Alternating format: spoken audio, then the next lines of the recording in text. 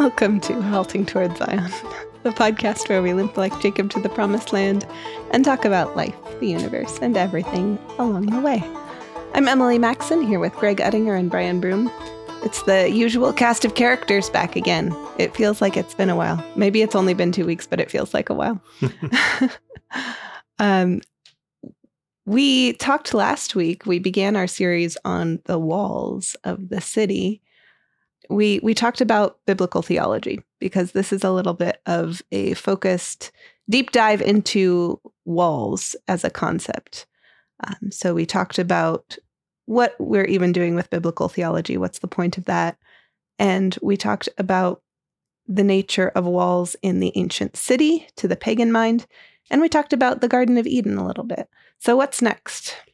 Well, we did talk briefly about the city of Enoch, which was the city that Cain built, having tried to invent his own religion and murdered his brother in terms of it, which is the way of the city of man.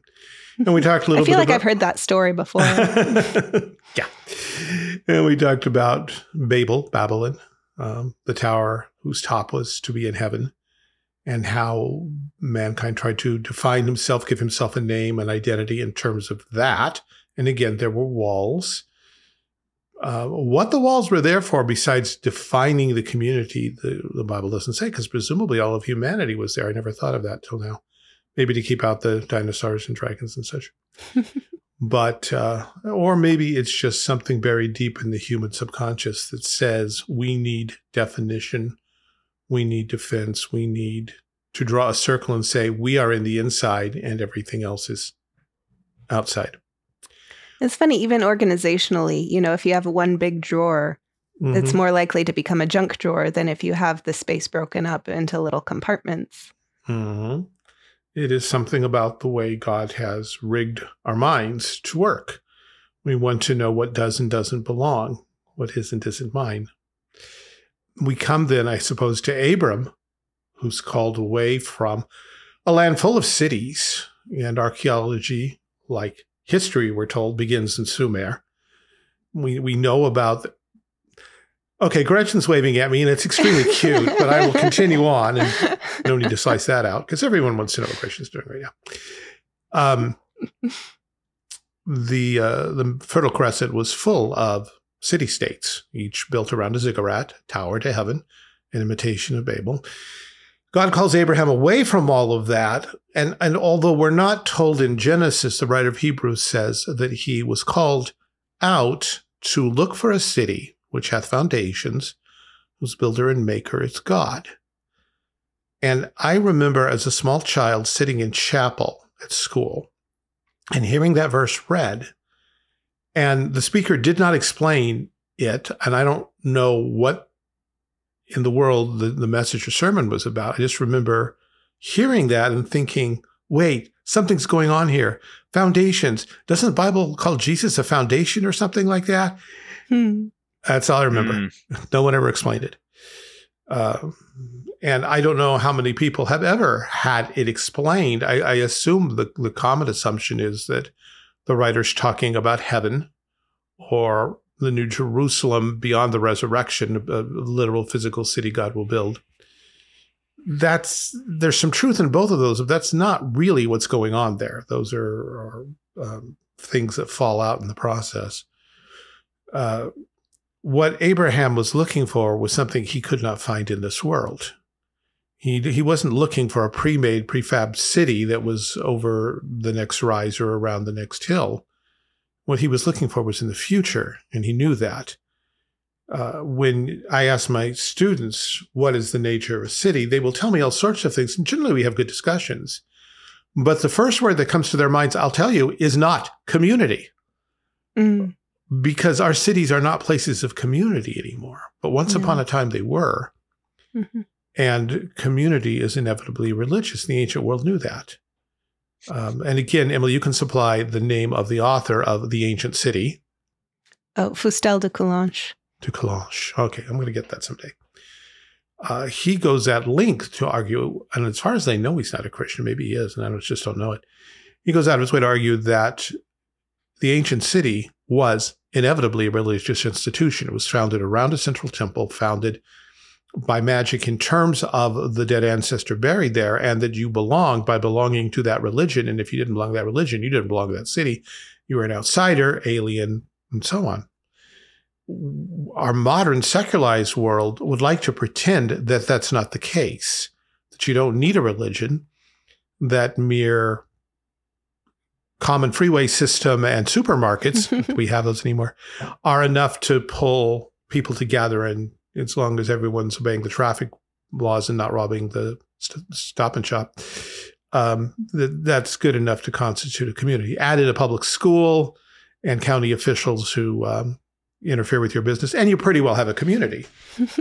Ironically, in some of our cities, you can just stop and rob the stop and shop, and they call it a sanctuary city.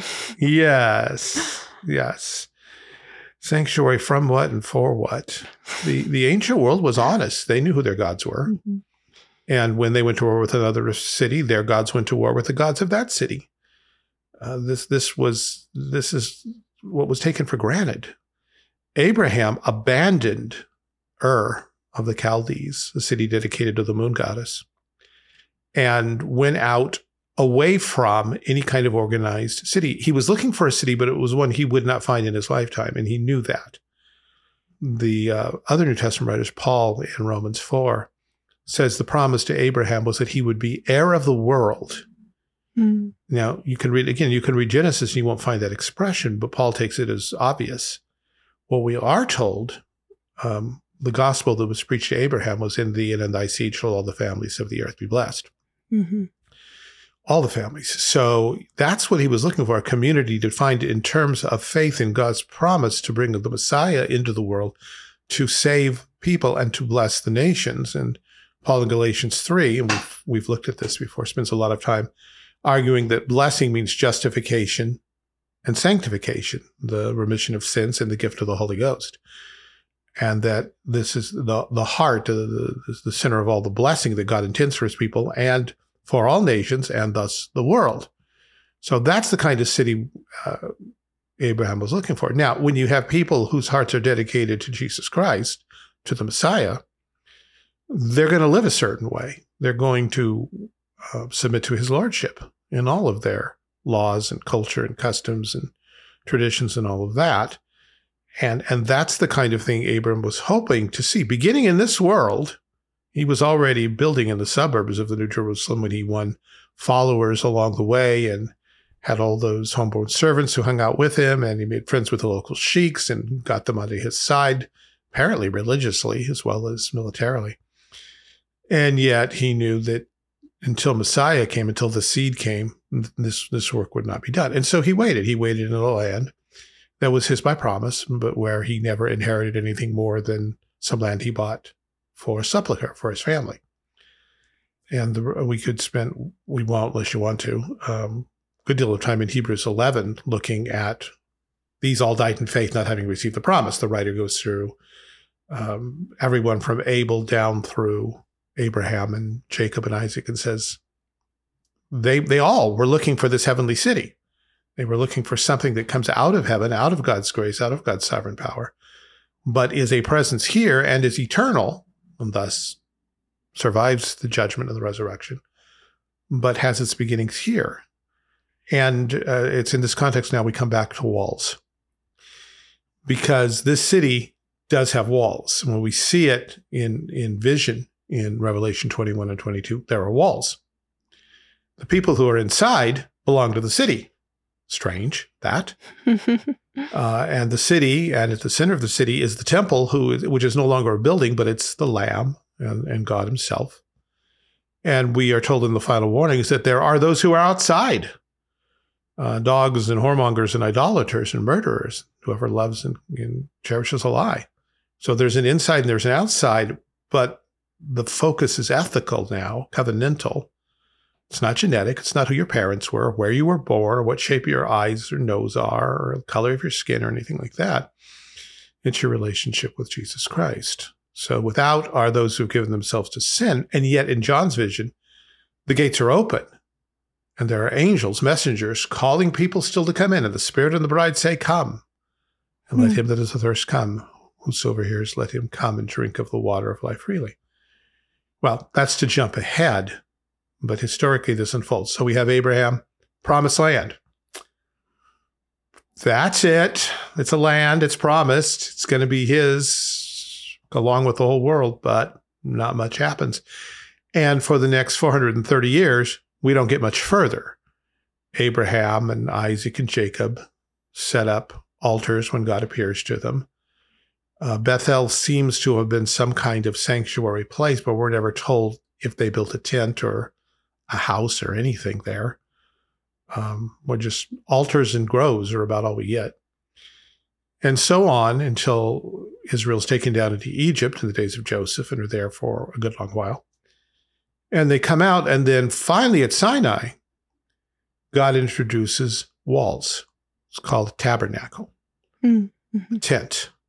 And God's going to manifest his presence inside this tent. And where he's going to manifest his presence, his glory, that's shut off by a curtain, a veil, a wall, curtain wall. And the room outside of that also has its curtain.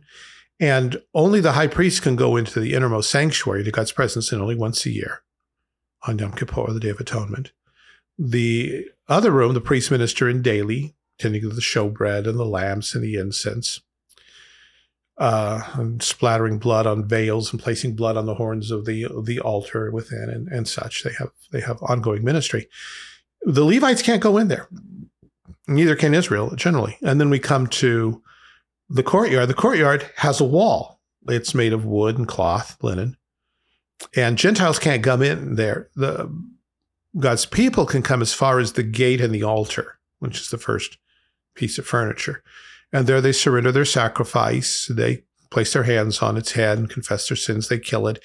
And then they back off, and the priests do, maybe with the help of the Levites, depending where we are in history, they take care of finishing off the sacrifice. And you could eat there. Apparently tables provided. You could eat your peace offerings, but you couldn't go any further. You couldn't go into the holy place, let alone the Holy of Holies. If you're a Gentile, you can't go in at all. And Gentile meant you had not been circumcised. You did not attend Passover. You were not a political member of Israel. You were not covenanted with God's people. So God-fear, you come to the very gate and people would take over for you. And that happened. But that otherwise there's an end there. And then beyond that lay the Holy Land. But it had borders. It didn't have walls. And so as we look at this border boundary wall thing, I suppose what we need to concentrate on is what was important to God. What did he want? Who did he want to keep out? Who did he want to invite in? And on what terms was any of this possible? Yeah, it's interesting that the nation of Israel, as you mentioned, politically had such a defined in and out in the sign of the covenant. In circumcision, it was very clear who was Israelite, who was worshiping God as a member of this covenant. So the walls would have been, symbolically unnecessary as far as people are concerned. There's clearly, as you were saying, God decided what mattered, what was in and out, and geography wasn't on the list. Although I do find it funny what someone said about a week ago. Excuse me, talking about circumcision and how do you determine that someone is circumcised before they enter the temple? Is it just like, all right, before you can come in, you've got to drop your drawers, drop your drawers and prove it? Yikes. I imagine there was probably some more familiarity among the members of Israel, but there's still a lot of people. But still, even that kind of tongue-in-cheek observation aside, it doesn't quite matter anything except that you were descended from Abraham, which obviously in the new covenant, it matters that you are a descendant of Abraham by means of faith, which even further eradicates the physical location mattering. That was a long ramble, but I got somewhere, I think. But you have to think about the community, right? Where, how do we don't check if somebody's baptized before they take the Lord's Supper in our churches today, but with caveats Lutherans for how are mad. mobile society is today. Like, if there's a kid who's grown up in your church, there are probably people in that church who remember that kid's baptism, Mm-hmm. Yeah. So there's a communal remembrance, and I wonder how much that played into it. Probably a good deal. There were also the blue fringes. Mm. Presumably, once you were adopted into Israel by circumcision, you would then wear the blue fringe on your robes, which testified you were a child of heaven. Mm-hmm. And presumably, the local rabbis or Levites or whoever at the time knew their congregations, knew the law, would say, "Wait, why are you wearing that blue stuff? You're not one of us." So there would be some outward significance, short of dropping your torch, as you say. But you were talking about the baptism of children, but in truth, you have the same thing with the baptism of adults. What if the pastor says, if you are a baptized member of a Christian church in good standing, you believe that Jesus is your Savior, you may come to the Lord's Supper.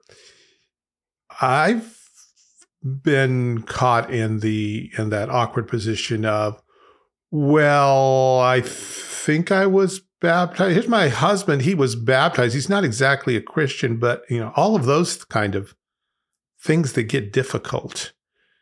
And so I don't know what your church does. Ours does your churches. Our church does a general announcement, but then we also ask people who are visiting who we don't know to slip out and speak to an elder. And basically we ask that one question. It's sometimes a little stricter fencing to get people to look you in the eye and say, "Oh, yes, I'm a member of such and such a church. I've been baptized. I'm trusting Jesus. He's the Son of God. Welcome to the Lord's Supper." As opposed to, "Well, why are you asking?" How dare you? I am a Christian. Yeah, you get that sometimes. Yeah. So there are still outward boundaries, but of course the ones that matter most deeply are, as Brian said, faith in the God of Abraham, being a child of Abraham by faith in Jesus Christ. It's not to despise outward externals and ordinances that God has given us, but salvation is the wall that surrounds God's city, we're told in Isaiah. Now, stepping back from it, looking at the Promised Land in the days of the judges and in the early days of the monarchy, insofar as God's people did what they were supposed to, which wasn't often, granted, but right. if they had, they would have had a free and prosperous society that was not supposed to discriminate against foreigners, immigrants, and such. If you wanted to come and live in Israel, you could. There were only a few restrictions. You had to leave your gods behind. At least if you brought them out in the open, you'd be in a lot of trouble. You had to conform to the moral standards that God had set for all his people. There was to be one law for the immigrant as for those who were born in the land. You could open up business. You could come to synagogue. You could come as far as the temple gate and have the priest sacrifice for you. There were a couple things you couldn't do. You couldn't own agricultural land, at least for very long. And you couldn't hold political office until you became a covenanted member of Israel. But if Israel was what they were supposed to be, you're going to have a land that is relatively free. There's no tyrant who thinks he's God sitting on your throne. You're not going to be turned into a slave labor force. The government's not going to be interfering with your business and taxing you into non-existence. This is a place where there is liberty. And even liberty of conscience. No one forced you to worship Yahweh.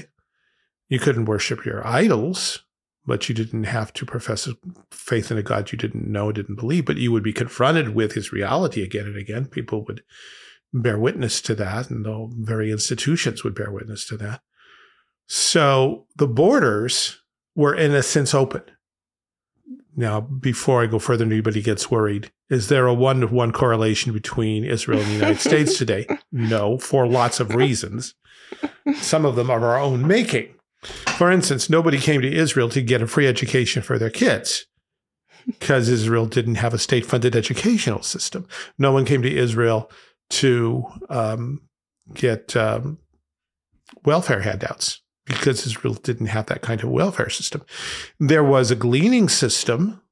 You might be allowed, as Ruth was, to go into a field and glean, work really hard and earn some money.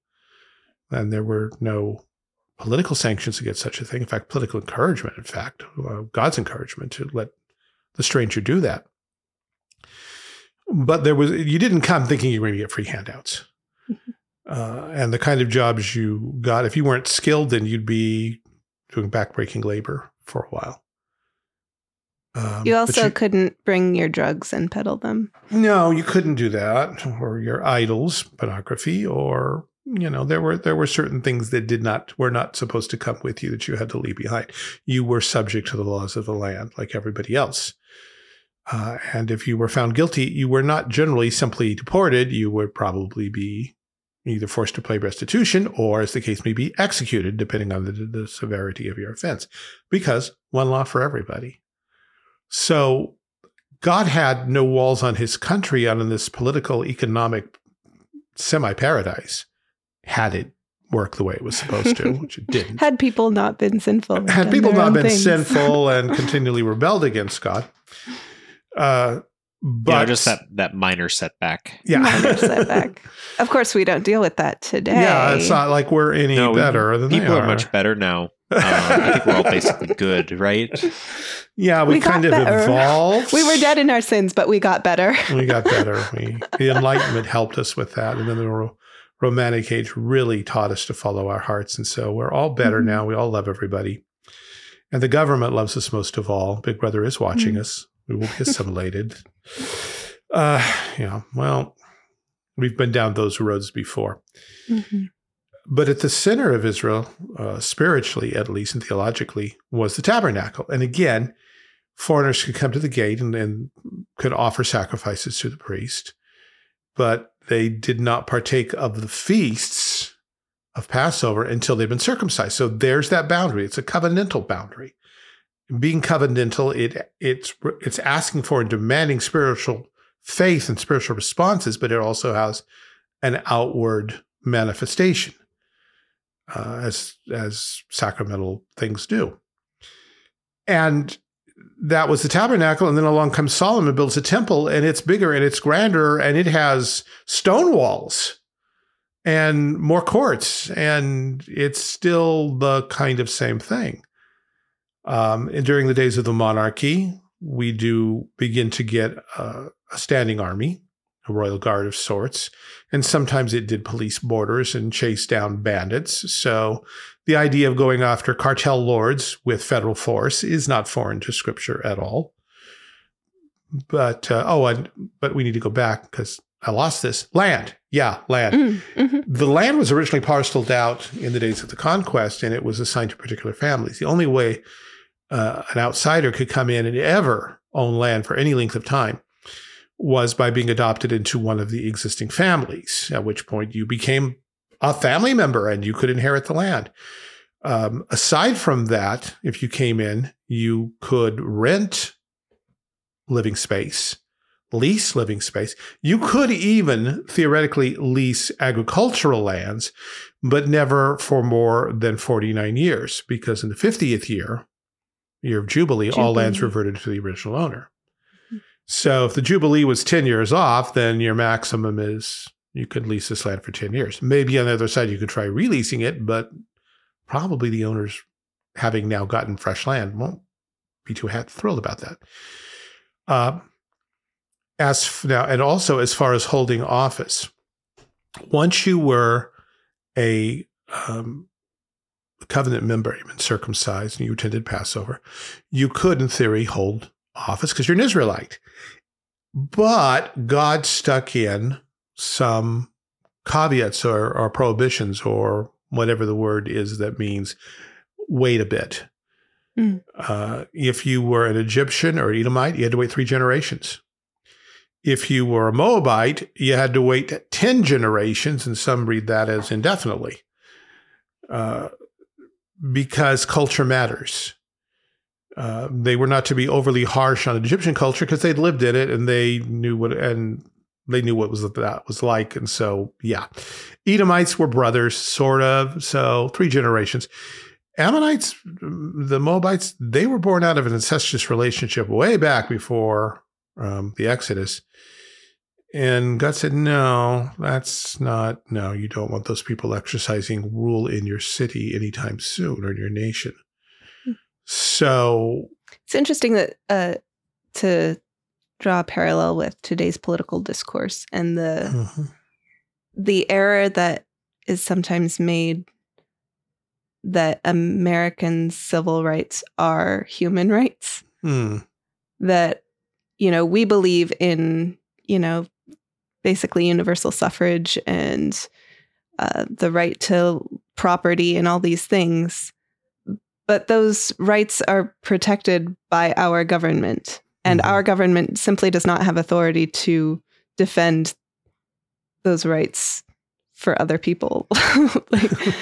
You know what I'm saying? Where the land ownership in Israel is not a human right. It's granted to specific families for the protection of the land, which is going to bring Messiah. I feel like I should have more thoughts, but that's where they end.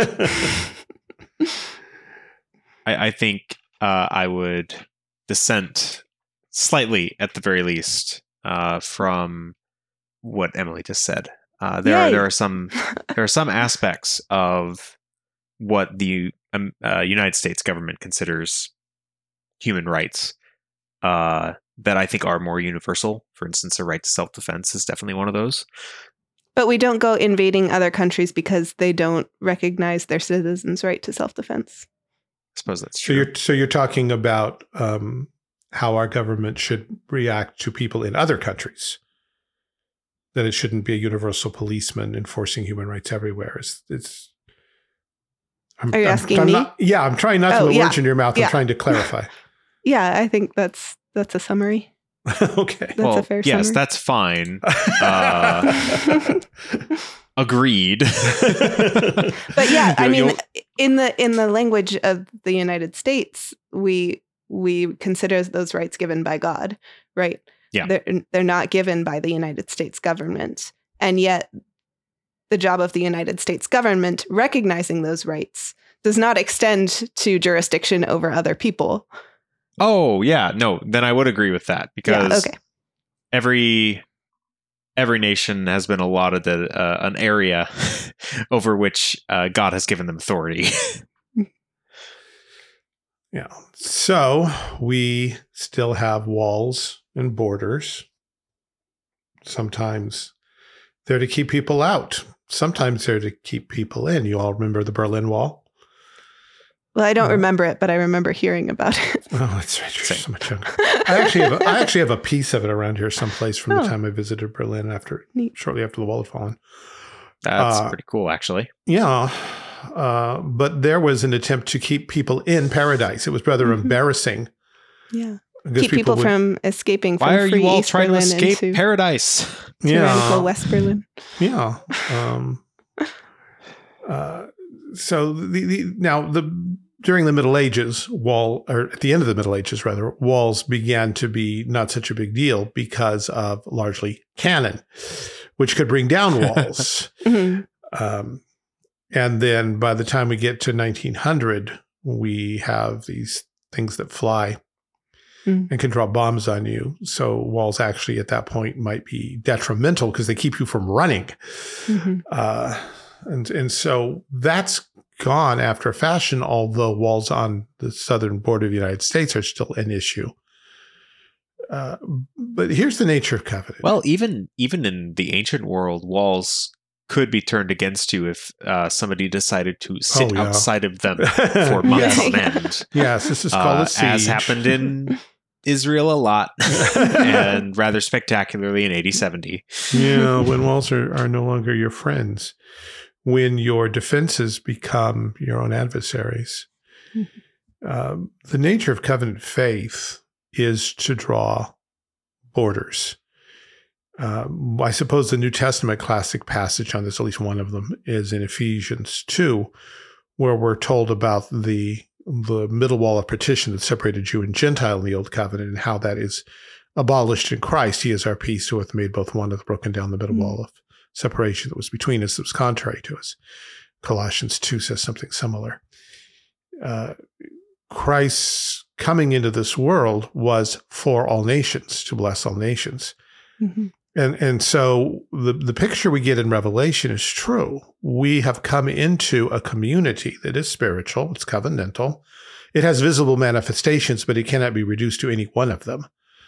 And so when people try to make America the new Zion, or Scotland, or England, or Russia, or, Western Europe during the Middle Ages, we go astray, sometimes horribly. And yet we do acknowledge that nations that submit to Christ, families that submit to Christ, churches that submit to Christ, yes, there are churches that don't, that these are manifestations of the covenant life that's in Christ. And that it's legitimate to draw boundaries and say, we're a Christian family. Mm-hmm. And we love to have you over, and you're invited to court my daughters if you're a Christian. And you can come to our church, but if you start teaching things contrary to the gospel, we're probably going to ask you to leave. But that's divisive. Yes. Truth divides. Truth divides. It also unites. And that's the other thing. The old saying a few generations back was, truth divides, love unites, or doctrine divides and love unites. No, as far as Paul's concerned, and you can hear Ephesians 4 is the classic passage. When Jesus ascended on high, he led captivity captive and gave gifts to men. He made some pastors, apostles, prophets, teachers, for the work of the saints, the work of the ministry, for the edifying of the body of Christ, till we all come in the unity of the faith of the knowledge of the Son of God, to a perfect man, to the measure of the stature of the fullness of Christ. In other words, God gave Bible teachers to unify the church, because we're unified by truth. And you can be unified by being tossed into a leper colony. Eventually, you're all going to get leprosy. That's probably not the kind of unity you should want. And being tossed into a place where heresy reigns, just so we can all be together and enjoy the heresy together, is not what God has in mind for us. He wants us to believe the truth, because he is truth. And so as we talk about walls, and we talk about coming to Christ and coming to God through Christ, we're using images that Jesus used. The way is straight and narrow. I am the way, the truth, and the light. I'm the door. If any man will enter in, he must, by me, he will be saved. We'll get in and find pasture. So these are real things. Christianity, in some respects, is exceedingly narrow, because it absolutely insists you have to come to God through Jesus Christ. But at the same time, it opens its arms to the world, saying, but you can all come. This is an open invitation to everybody, to every people, every nation, every individual. It doesn't matter what your sins have been. You can find forgiveness. You can find cleansing. You can find new life.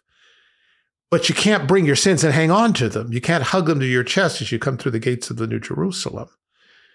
The unity of the church, true love, stands in terms of truth and holiness. Mm-hmm. And there's many wonderful things that Francis Schaeffer wrote along these lines. That's such a beautiful thing that we all come through Jesus. My group of friends in college, we tend to shorthand how we all know each other by saying, well, we all hung out at the same house. It was called Rivendell, and that was how we got to know each other. But really, there was something more about Rivendell. And it wasn't until years later that one of my friends and I sort of sat down and thought, what was it?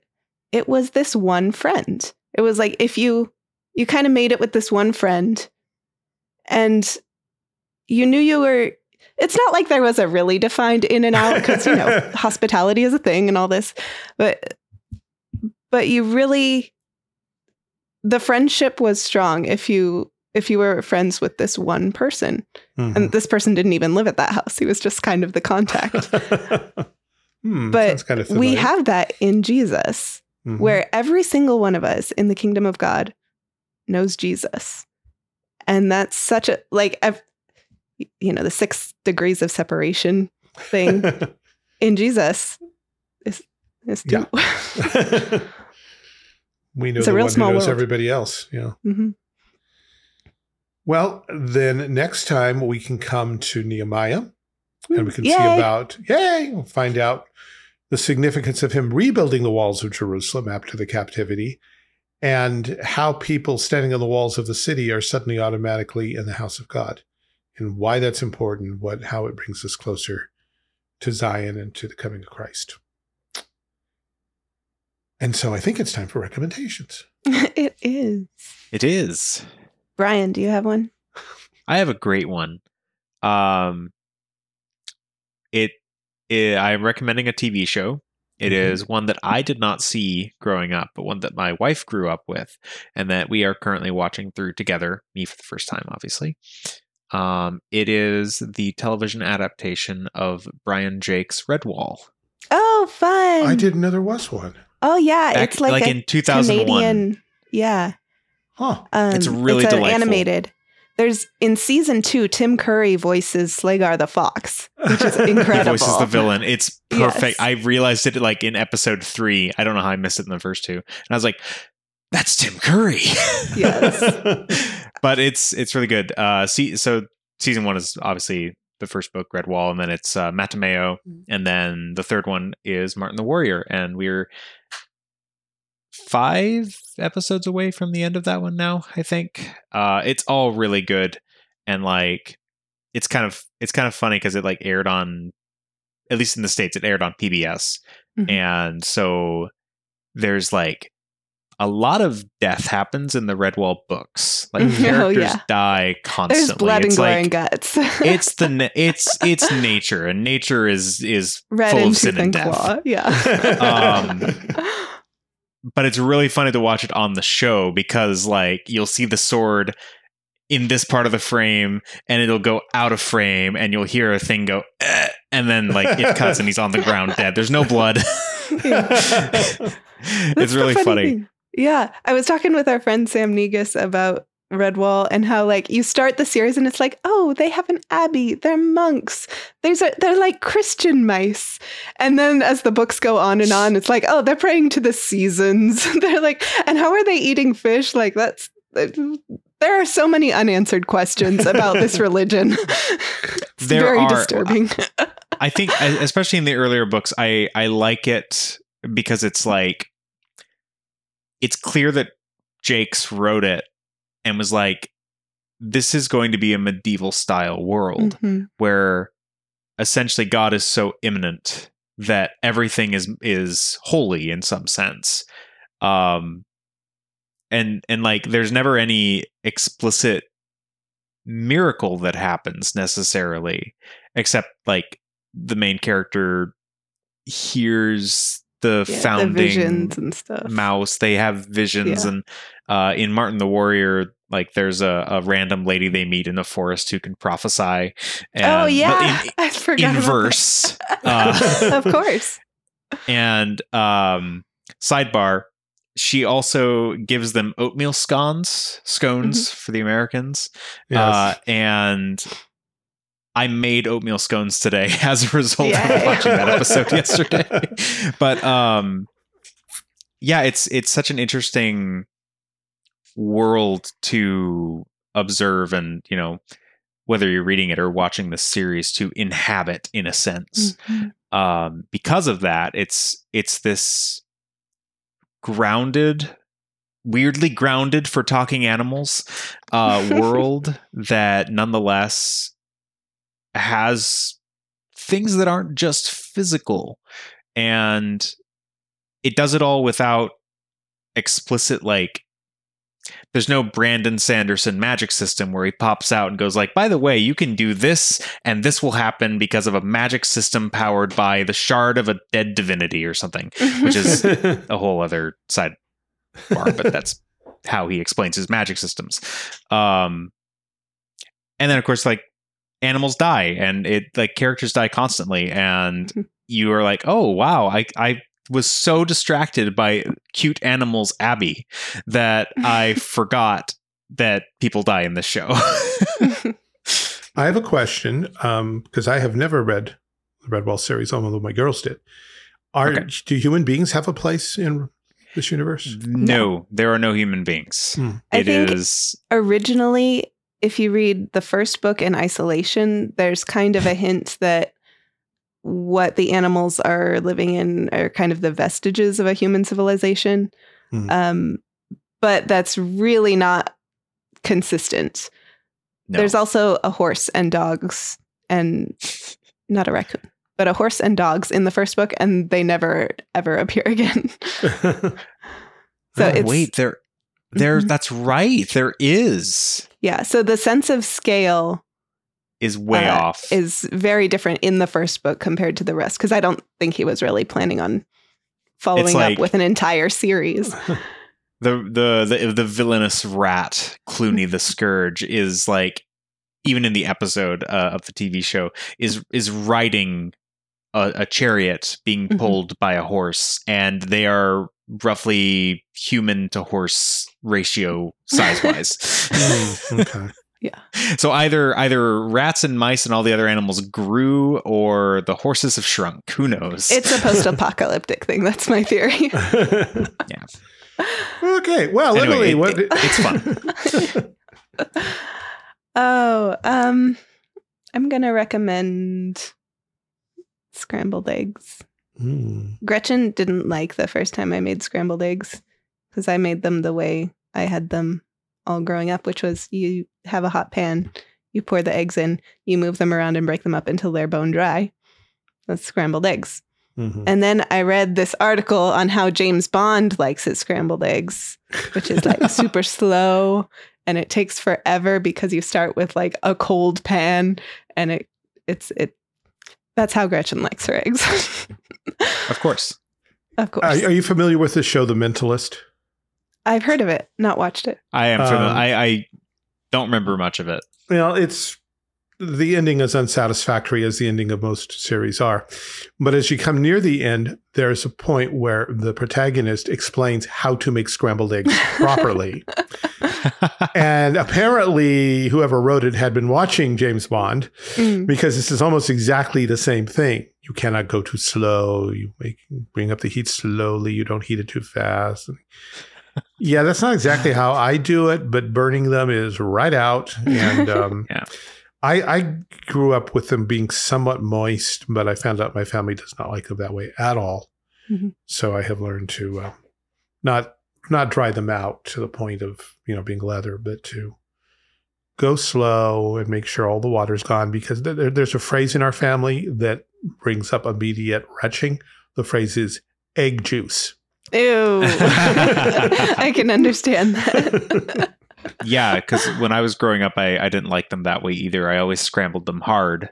Yeah. And I'm actually a convert now to eggs over medium and sometimes over easy, which I used to not like for whatever reason. But when you have like a scramble of potatoes and mushrooms, which I also used to not like, and bell peppers, onion, garlic, and all that, and meat, and then an over easy egg on top of that, brings it together. It's so nice. Yeah. I tell you what, eggs on toast make a lot more sense once you've converted to the slow scramble. Oh, it's so good with duck eggs. We do like some kind of hearty toast, butter, goat cheese, a jam, and a over easy or over medium egg on top. Oh, it's so good. Making me hungry. Yeah. Sorry. I have to go fix dinner a minute, and that's not on the list. So but maybe tomorrow. I'm going to recommend recommendations. because we still aren't getting very many. We've got a few more, and our thanks to Gwen again for sending us more recommendations. I was just able to glance over her list briefly. But thank you, Gwen, for dropping a few more things on us. It is really funny because like we obviously can see the stats of like how many people are listening to our show. Mm-hmm. And you know the thing where like 10% of the students do 90% of the work. Yeah. I don't know what the exact percentage is, but we have a lot of listeners who have not sent us recommendations yet. Just saying. Yeah, and please don't be afraid to recommend. I was talking to one young man. He said, "Recommend what? What do you want? You mean like you recommend books or well, you do food a lot? Yeah, food, music. We got off on that. A walk by the beach. Giving your children middle names, not or giving them two middle names. I mean, there's all kinds of things that are out there that are recommend worthy." Yeah, that at least if I have 5 spare minutes, what should I do with them? Yeah, there we go. And my impression is that of the people who do listen, a lot of people actually like this section particularly because it's just Christians talking about ordinary fun stuff, which they may or may not get into. They may not like our books. Yep. But probably along the way they think, yeah, that's not a very good book. What I would recommend is, yes, okay, that thing you would recommend, send it to Tell us. Yeah. You don't want to make eggs that way? How do you make them? Tell us. It'd be great. And coming up really, really soon, probably in the next 3 or 4 weeks, we're going to have to do that episode. So please recommend and send us the recommendations. Yes. Don't just recommend them in your heart. Yes. Jesus might see those recommendations, but we won't. We won't. And we won't talk about them. No. All right. Thank you guys so much for this conversation. It's been a pleasure. Thanks also to David, our producer, and my lawfully wedded husband. Thank you to our transcriptionist who donates her time to make transcriptions of the show available. If you'd like to get those in your email inbox, look us up on Substack. That's where to get those. Also look for us on your second favorite podcast catcher and let us know if we're not there. Big thank you to our financial supporters. We appreciate you keeping the show rolling. If you'd like to join their number, dear listener, you can visit our website, anchor.fm/haltingtowardszion or patreon.com/haltingtowardszion. And as always, send those recommendations and any other comments, questions, insults, bouquets, brickbats, haltingtowardszion@gmail.com. That's what my mom would always say. Comments, questions, insults, bouquets, brickbats. Oh, bouquets. Bouquets. I thought you said something else and I did not know the word. Oh, bouquets. If you want to send us bouquets, you can do that. I'm sure there's a way. Thanks so much for listening. We'll see you next time.